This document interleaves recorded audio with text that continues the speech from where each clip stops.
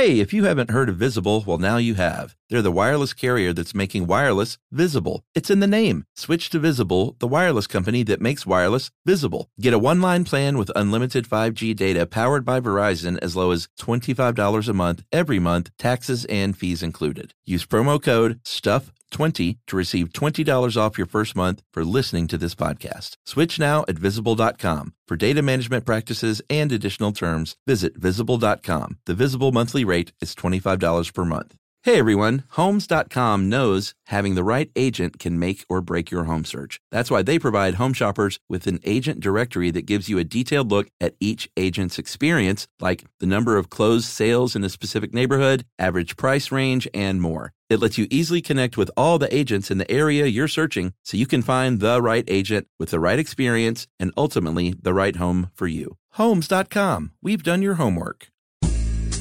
Hi, everybody. This is Chuck again with another edition of Stuff You Should Know Selects, our Saturday Classic Edition episodes. And as you know, we're curating these one at a time. And this week I got to pick, and I picked how maps work. And I picked this one because everyone knows I love maps. And so I thought it was a good one to rerun. Plus, I get to talk a little bit about my old high school best friend, Rad, who is a cartographer. And I'm always happy to get the word out about his work. So listen and enjoy. Welcome to Stuff You Should Know from HowStuffWorks.com.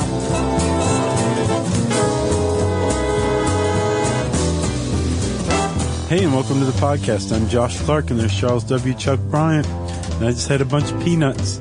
So it's Stuff You Should Know time. Circus edition. Yep.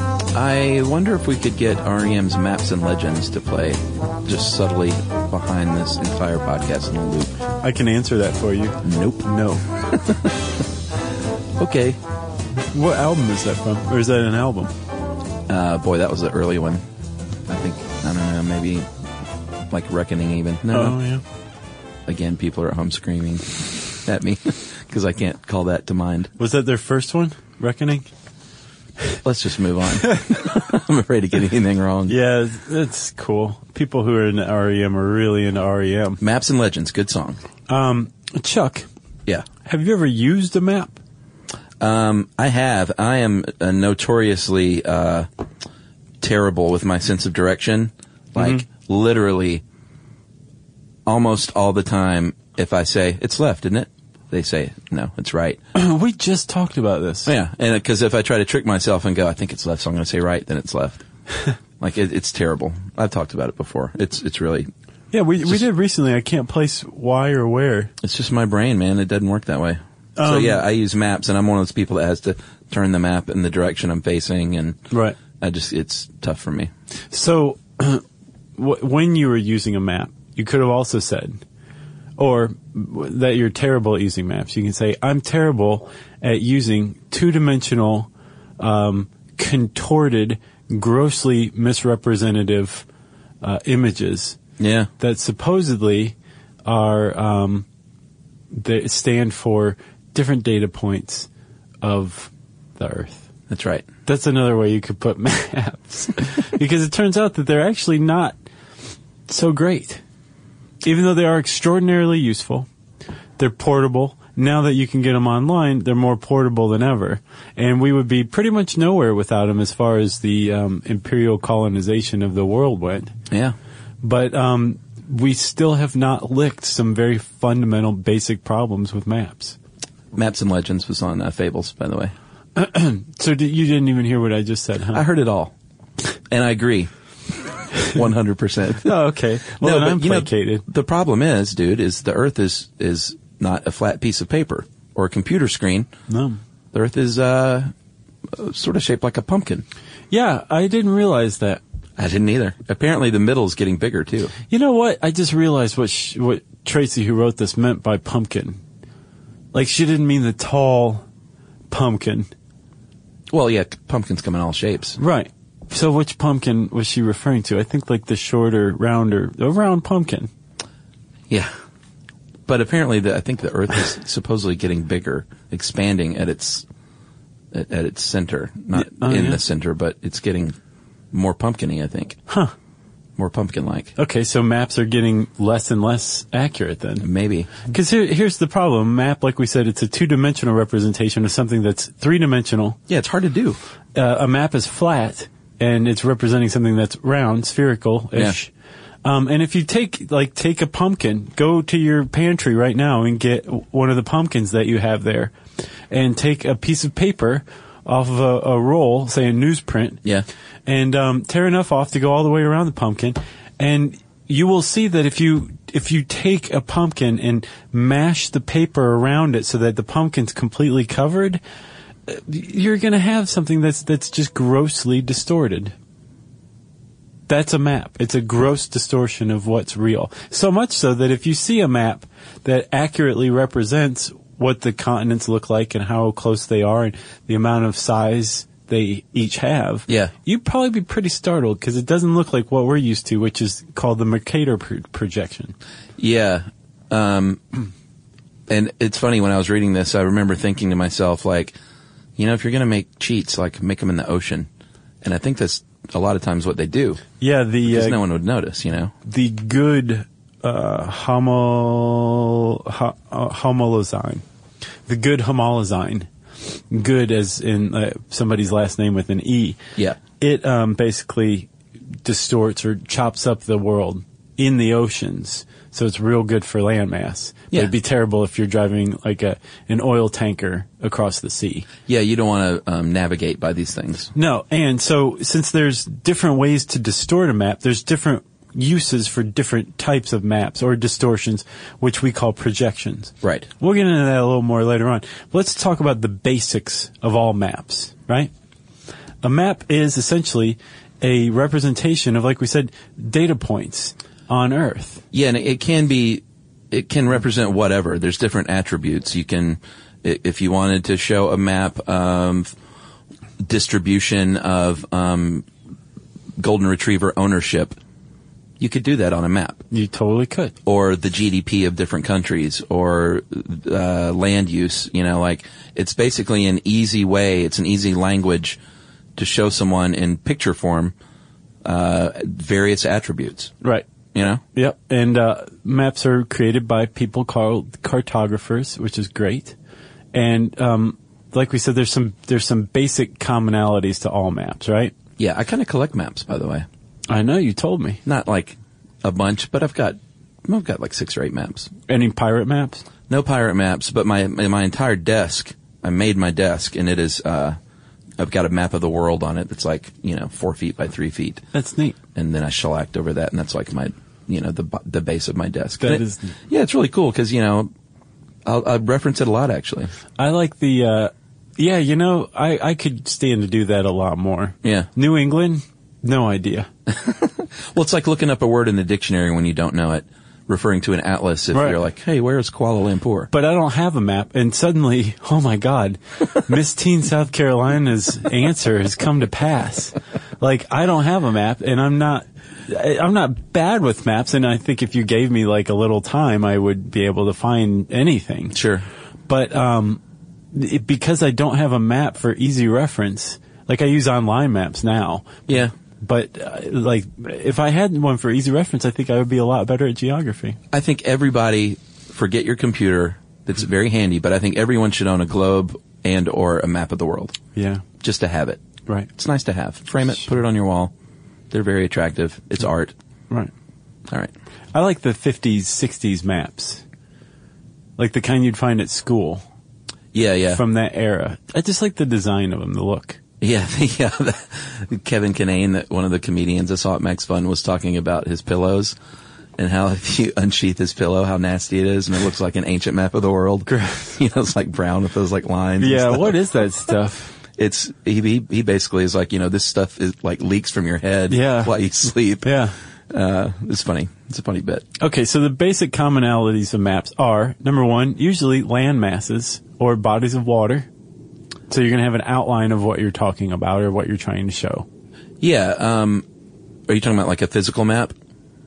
Yeah. Well, I mean, any map's going to have that, but yes, Sure. physical maps are more like the terrain of an area. Right. That's what a physical map's concerned with. Yeah, and they use something called hypsometric tents variations of color to obviously, usually your water's blue and then the land can be green to brown or white if it's like the Swiss Alps, Yeah. Have you ever seen a map where the water isn't blue?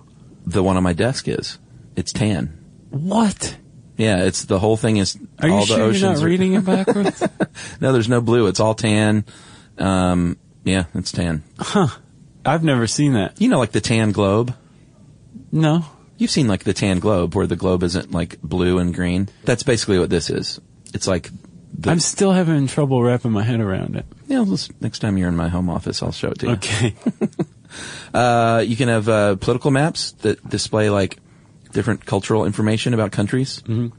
Thematic maps obviously have a theme like climate or GDP, like I said, or you can get really specialized like, hey, where's the internet available in the world? Let's draw a map instead of listing a bunch of countries. Gotcha. Yeah. Yeah, and thematic maps, those are probably the ones you see the most, aside from using a map for street directions. Yeah. Thematic maps are the ones you run across, like it'll be all sorts of things, like you just mentioned, population density, Sure. oil exports, all that. Yeah. All right, Josh, let's talk about what they call cartography conventions. And this is not when a bunch of cartographers get together at,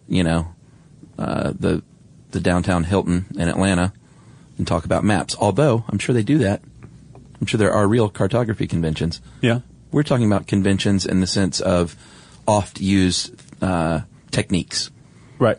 One of them, which I have already broken with my map, is that, like we said, water's blue, That's so weird. I don't understand. land is green, vegetation's green or brown or tan, land masses. Yeah. That's just one of the common conventions. So What color is the landmass then if the water on your map is tan? they're also tan and green and brown, and Yeah, I don't know what you're talking about. it's really not that big of a deal. I'll go look it up. I will post a photo of this, of my map, Okay. online on Facebook when we do this, and everyone will go, oh, that doesn't look so weird. Okay. All right. I feel like a jerk now because my water's not blue. No, it's fine. Okay. I'm just having trouble understanding it, that's all. Yeah. All maps depict their subject matter from above. Yeah. That's something that you just don't even really think of. It's such a common convention. Sure. North is usually at the top, Yeah.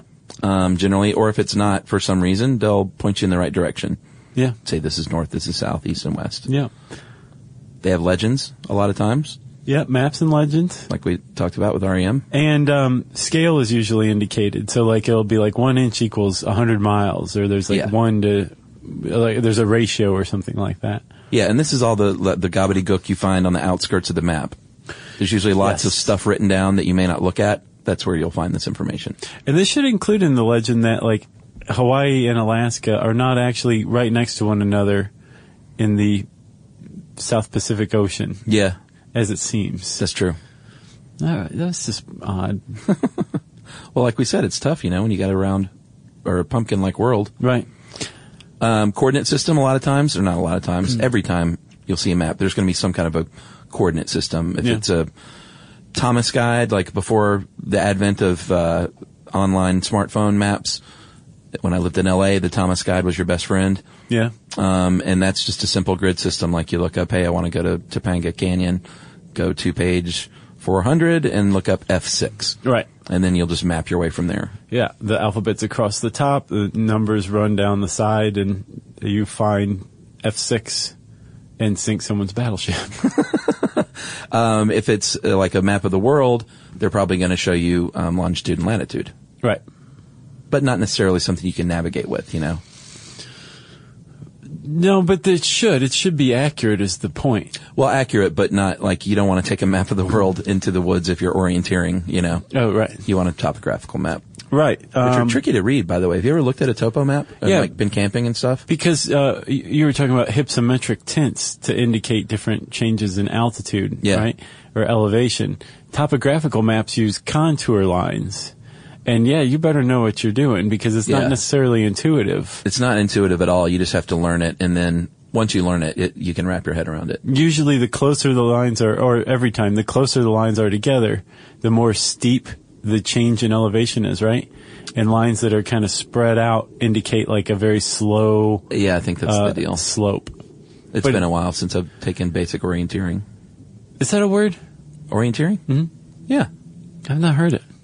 Really? Yeah. Are you messing with me on this episode? No, orienteering is when they give you a map and a compass and send you out in the woods. Yeah, I thought that was called like trailblazing. Well, sure, you're also trailblazing. Okay. Well, hold on. Before we go any further, it's time for a message break. Stuff you should know. Xfinity has free premium networks for everyone this month, no matter what kind of entertainment you love. Addicted to true crime? Catch killer cases and more spine-tingling shows on A&E Crime Central. Crave adventure? Explore Asian action movies on Hi-Ya. Searching for something extreme? Check out skating, snowboarding, and more on Fuel TV Plus, the global home of action sports. And find crowd-pleasing bops on iHeartRadio's Hit Nation playlist. There's new free shows and movies to love every week. Say free this week in your Xfinity voice remote. Hey everybody, it's time you heard about Squarespace. Squarespace has the tools you need to create and sell your own website. Whether it's an online course or custom merch, Squarespace has you covered. That's right. Courses is a great program. You can start with a professional layout that fits your brand, upload video lessons to teach techniques and skills, and tailor your course with a powerful Fluid Engine editor. That's right, with Fluid Engine, which is a next-generation website design system, by the way, it's never been easier for anyone to unlock unbreakable creativity. That's right. And don't forget the commerce side, because after that, you can charge a one-time fee, or you can even sell a subscription. Yeah, so turn your creativity into income with Squarespace courses. And right now, go to squarespace.com/stuff for a free trial. And when you're ready to launch, use offer code STUFF to save 10% off your first purchase of a website or domain. Squarespace. Okay, so we're back and we're talking about map drawing conventions, believe it or not. And here's a cool little experiment you can do. If you want to know how difficult it is to draw a map and have it look accurate, get a balloon, blow it up, draw whatever you want, but draw, the United States and Mexico and South America and Canada. Throw Canada in there. And then deflate that balloon and see what it looks like. And that will give you a little bit of insight into how tough it is to be a cartographer. Right. I mean, you mentioned lines of longitude and latitude, right? Yes. Those are coordinates on any map.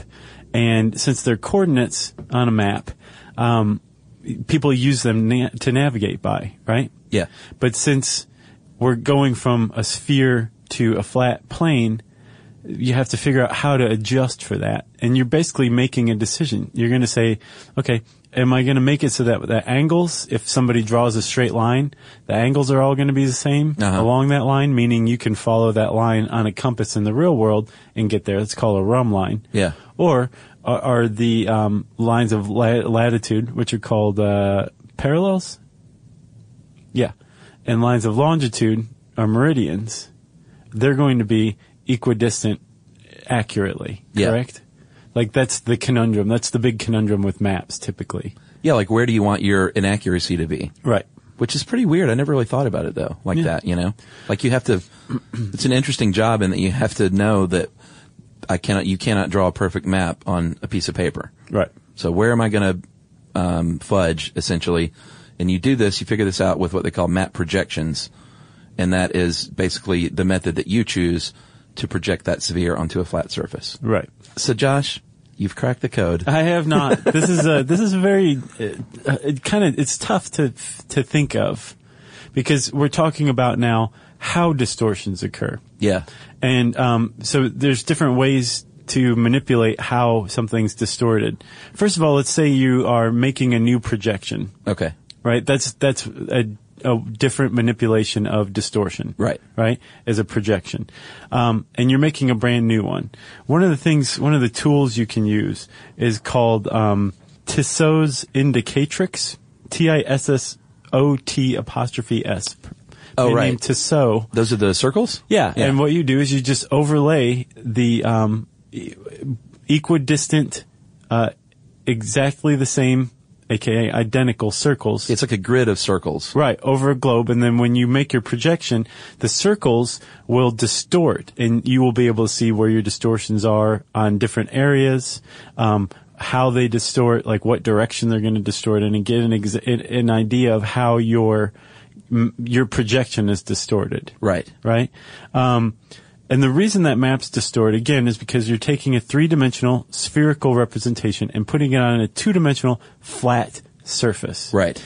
And the projection that we're all very familiar with, the one that we use almost across the board, is the Mercator projection.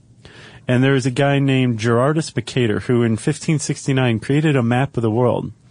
And Mercator decided that I'm going to make my maps for sailors. Yeah. And he made a very important decision. He made it so that rum lines, where you measure between 2 points on this map, Yeah. and you can follow that angle with your compass in real life, and you will get there. Right. He made it so that those were precise, but he gave up lines of longitude and latitude being precise. And he figured out how to represent this very cleverly, where on lines of, not lines of longitude and latitude, just latitude. Yeah. Since the Earth gets narrower at the top because it's a ball and it's widest at the middle. Yeah.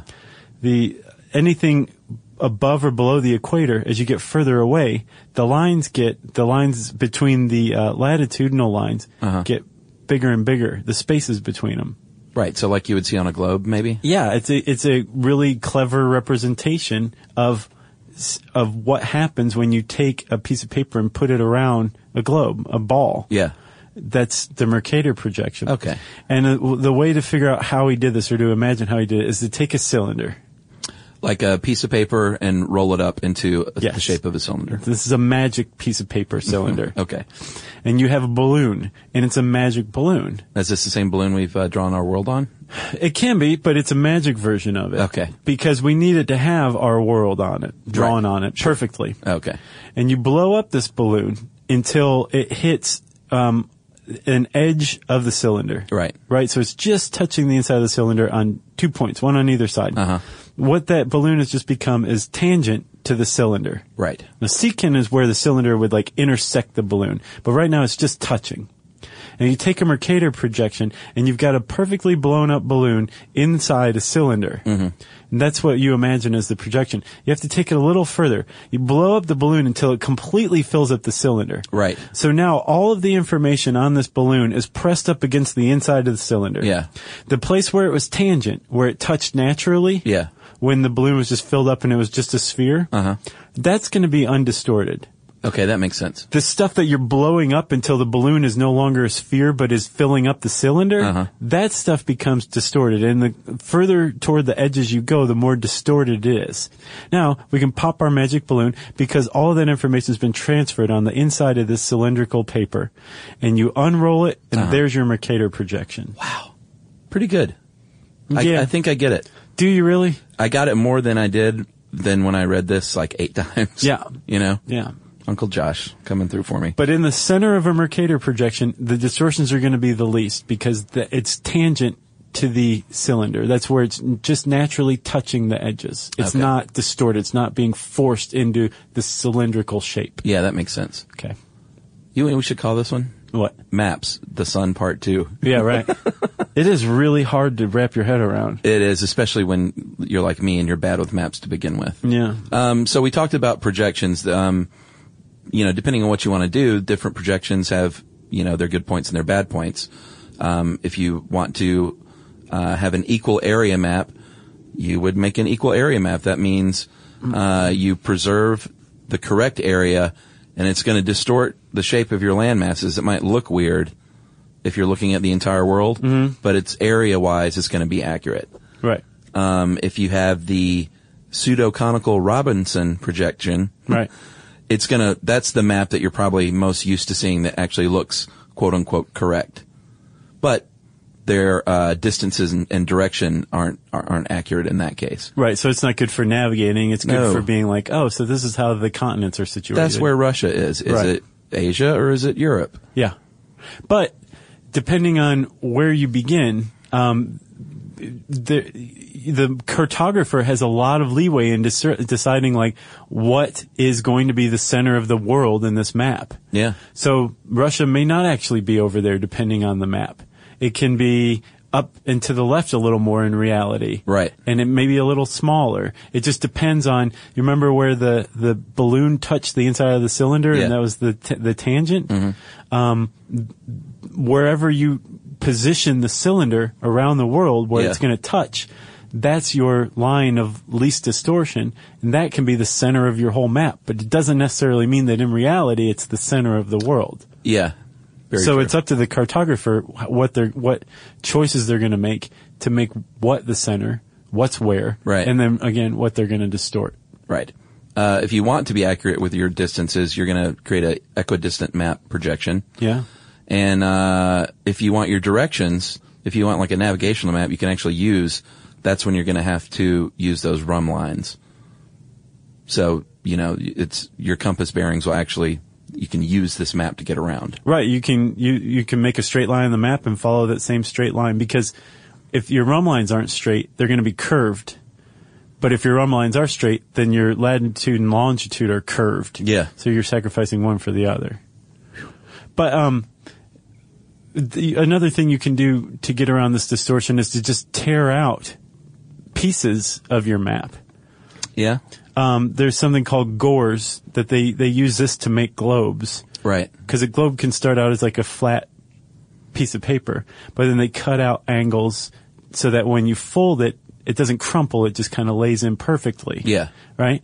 Gores usually go on lines of longitude. That's where they separate.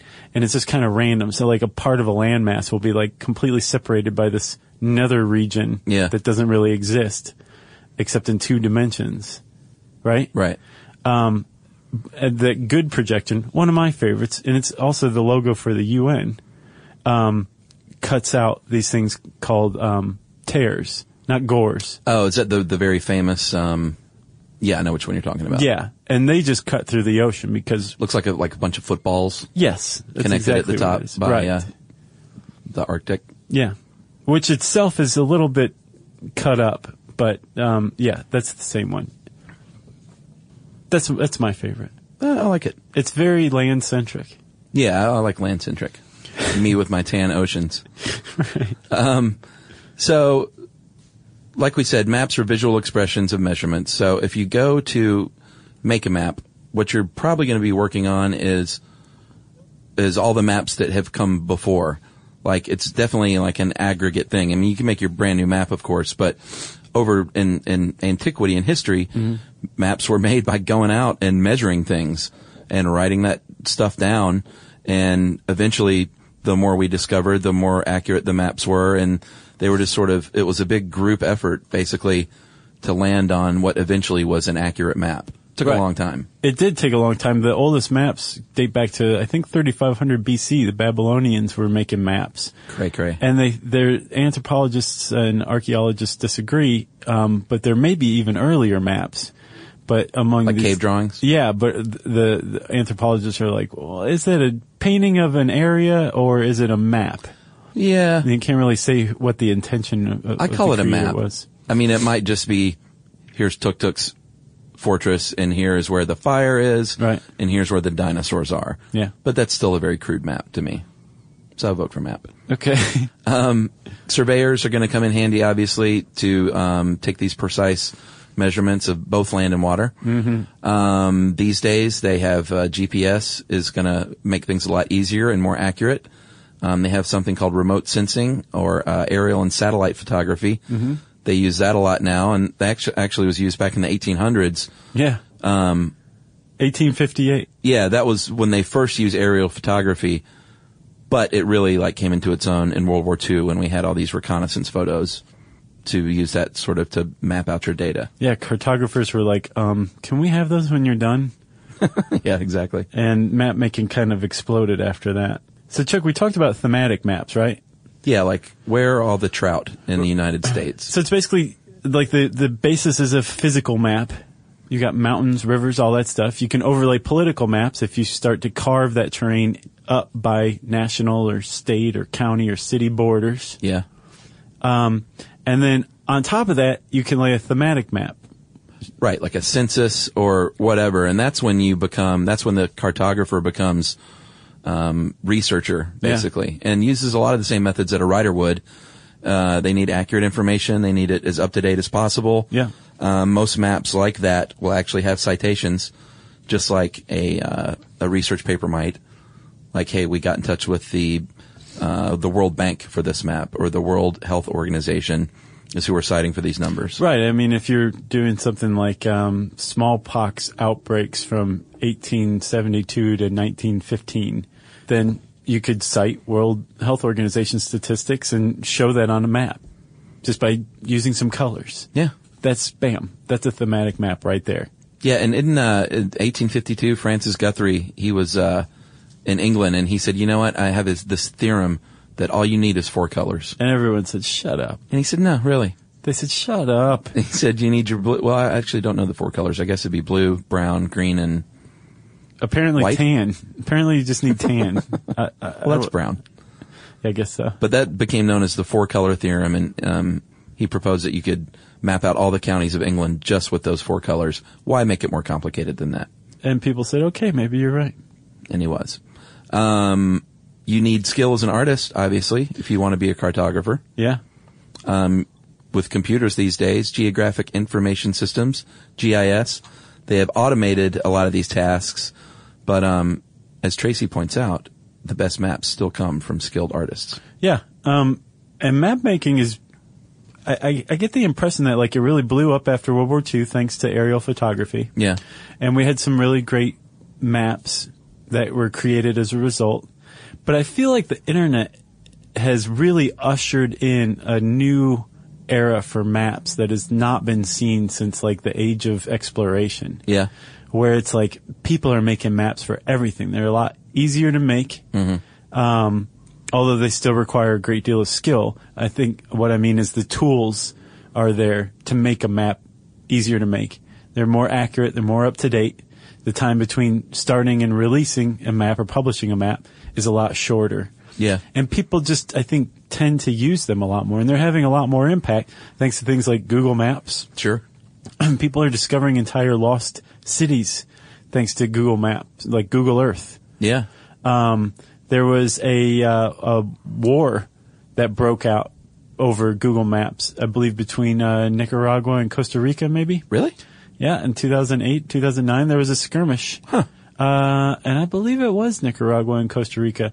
There was this little disputed bit of land, and some rogue lieutenant said, you know what, I found a Google map that cites this as ours, and I'm going to go colonize it. And it started an international incident between the two countries. Holy cow. Yeah. So, I mean, they still have like maps have a huge impact. Yeah. On, world and culture, and I think also a lot of people assert that they have an impact on the way people think of a nation or a continent or a group of the people who inhabit that area. Something that's big and in the center of a map, right? That must be an important place. Sure. Something that's small and off to the side is marginal, and I think that has an impact on the psychology behind maps. Yeah. And I think probably a good cartographer takes that into consideration. Yeah, for sure. I think, something else that you have to consider is like what is your purpose of the map, period? Like what information you're trying to get across, because that'll determine what kind of data they're into. Mm-hmm. And then what's the audience? Just like if you were writing a story or a paper, you want to cater your map to who's going to be using it. Right. Is this for a children's website or is it for getting around the big city? Right. But also, I mean, are you asserting the domination of Europe over the rest of the world? And you're Gerardus Mercator, and it's the 16th century. So you put Europe in the center of your world and make it way bigger than South America, which is actually twice its size. Yeah, that's a good point. I think these days cartographers fall into their different niches. Like you might be into political maps, and so that's what you do. Or like, actually, we can just get to this now. One of my best friends, one of my oldest friends, is a illustrator and cartographer. And he does, well, here, let me show you what he's done. He does everything from like ski maps to like like of ski slopes. Oh, that's a nice map. Isn't it? It is. To like the rivers of Utah or the rivers of this certain part of Africa. It's like really cool maps like that. It's pretty. Yeah, it's very pretty. His name is Rad Smith, and we're looking at. Oh yeah, Radington, Radkey. I can't Radford. remember. Radford. Yeah, I've told you You've about Rad. mentioned him before. So I sent Rad a few questions actually, just to spice this thing up. Because when you have a cartographer at your, beck and call, might as well use them, right? Ben Franklin, I think, said that. I think so. So I just threw a few quick questions at him earlier in the day, and he was kind enough to respond. And you can see Rad's work, by the way, at radsmithillustrations.com if you're so inclined. Or illustration, no S. So I asked him what kind of personality traits. She's like, what kind of person becomes a cartographer? And he said, patience is obviously a big thing because you can't just like whittle off a map in a few minutes right. or a few days. He says, especially in relation to having the ability to source and seek out existing data, because every county, state, university, federal agency, etc., has their own data clearinghouse and GIS library. So finding the right data for your needs can really be a challenge. It also has become a crowdsourced resource as data libraries are growing every day. I think having a strong mathematical background and understanding of scale and perspective is important too. And enjoying looking at the world from a map perspective is a plus. He said he never gets tired of looking at maps, old and new. Yeah. And this was the dude that we used to sit around and watch the Weather Channel together in high school. Nice. Just for fun. It really panned out for him. Yeah, and he would be doodling and I would be like writing stories and like, look at us now, That's pretty interesting stuff. Yeah, he uses the GIS systems and GPS, cause I asked him if like, how much is actually field work. And I think generally he works in conjunction with people out in the field. And then asked him how he got started, and he said he always loved maps. But he started painting watercolor maps for a magazine. He would paint background textures to suggest terrain, water, and other geographic features. I'll bet he didn't paint it brown. No, I bet Rat. He's all about the blue water. He's a surfer. That may have been when we talked about it. Yeah. Oh, and finally I asked him, like, how long? And that's the worst question ever. Like, hey, how long does it take to do a map? Right. But that Moonlight Basin ski map I did, he said took 170 hours Wow. to create. It looks like it. Yeah, he said he worked from dozens of aerial photos, topographic maps, satellite images, building plans to piece it all together.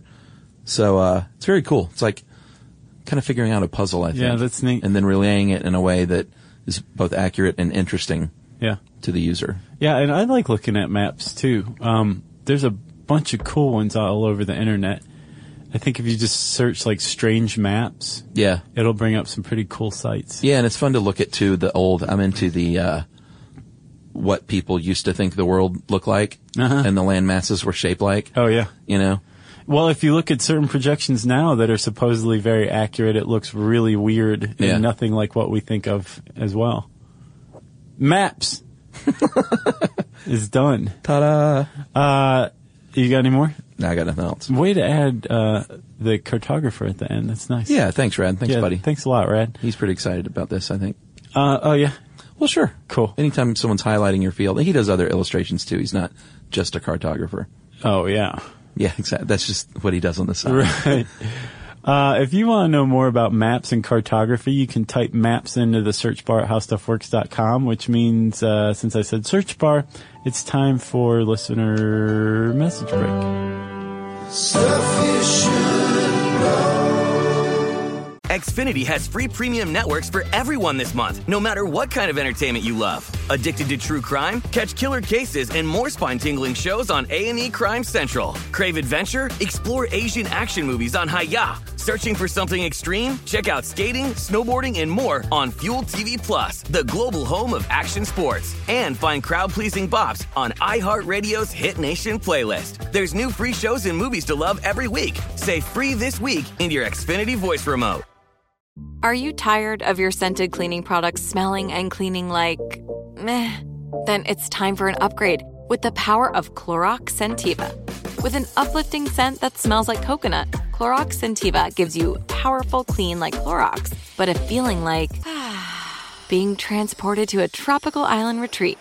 Imagine putting your phone on Do Not Disturb, tuning out all the constant Just the feeling of warm sand in between your toes and a fruity drink in your hand. The ones with the little umbrella. Refresh your home to feel like an all-inclusive vacation by getting Clorox Scentiva.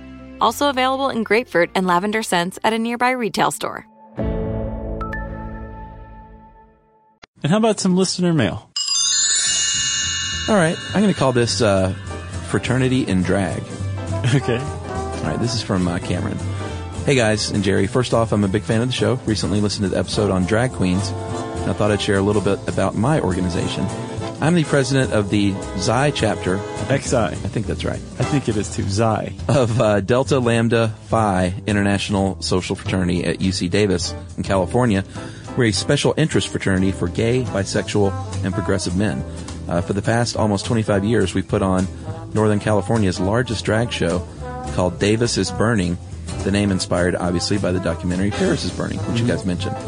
The show is a night of gender-bending fun, as many of our brothers dress up and perform in drag for an audience of almost 1,000 students, staff, and community members. So that's awesome. It's like everyone's getting involved in this. Right. Additionally, we have local celebrity drag performers from Sacramento. Are there Sacramento celebrities? In San Francisco. Okay, there you go. The audience gets involved, too, in our famous Drag King and Queen competitions. While the show serves mainly as a fundraiser for the chapter, we donate a large amount of money from the show to the Trevor Project, an anti-suicide hotline for at-risk LGBT youth.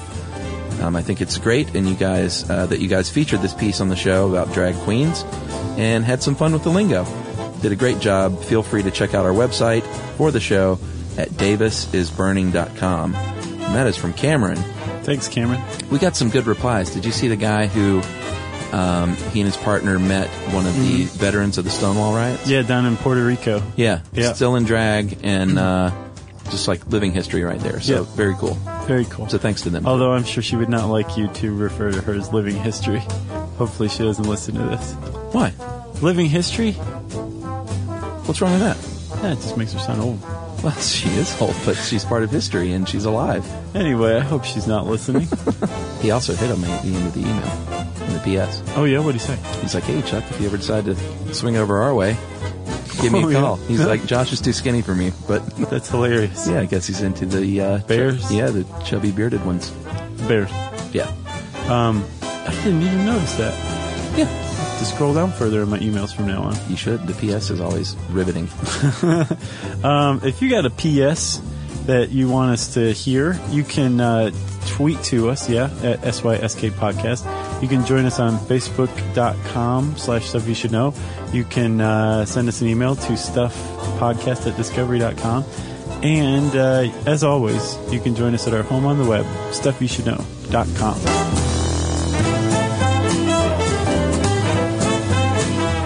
For more on this and thousands of other topics, visit HowStuffWorks.com.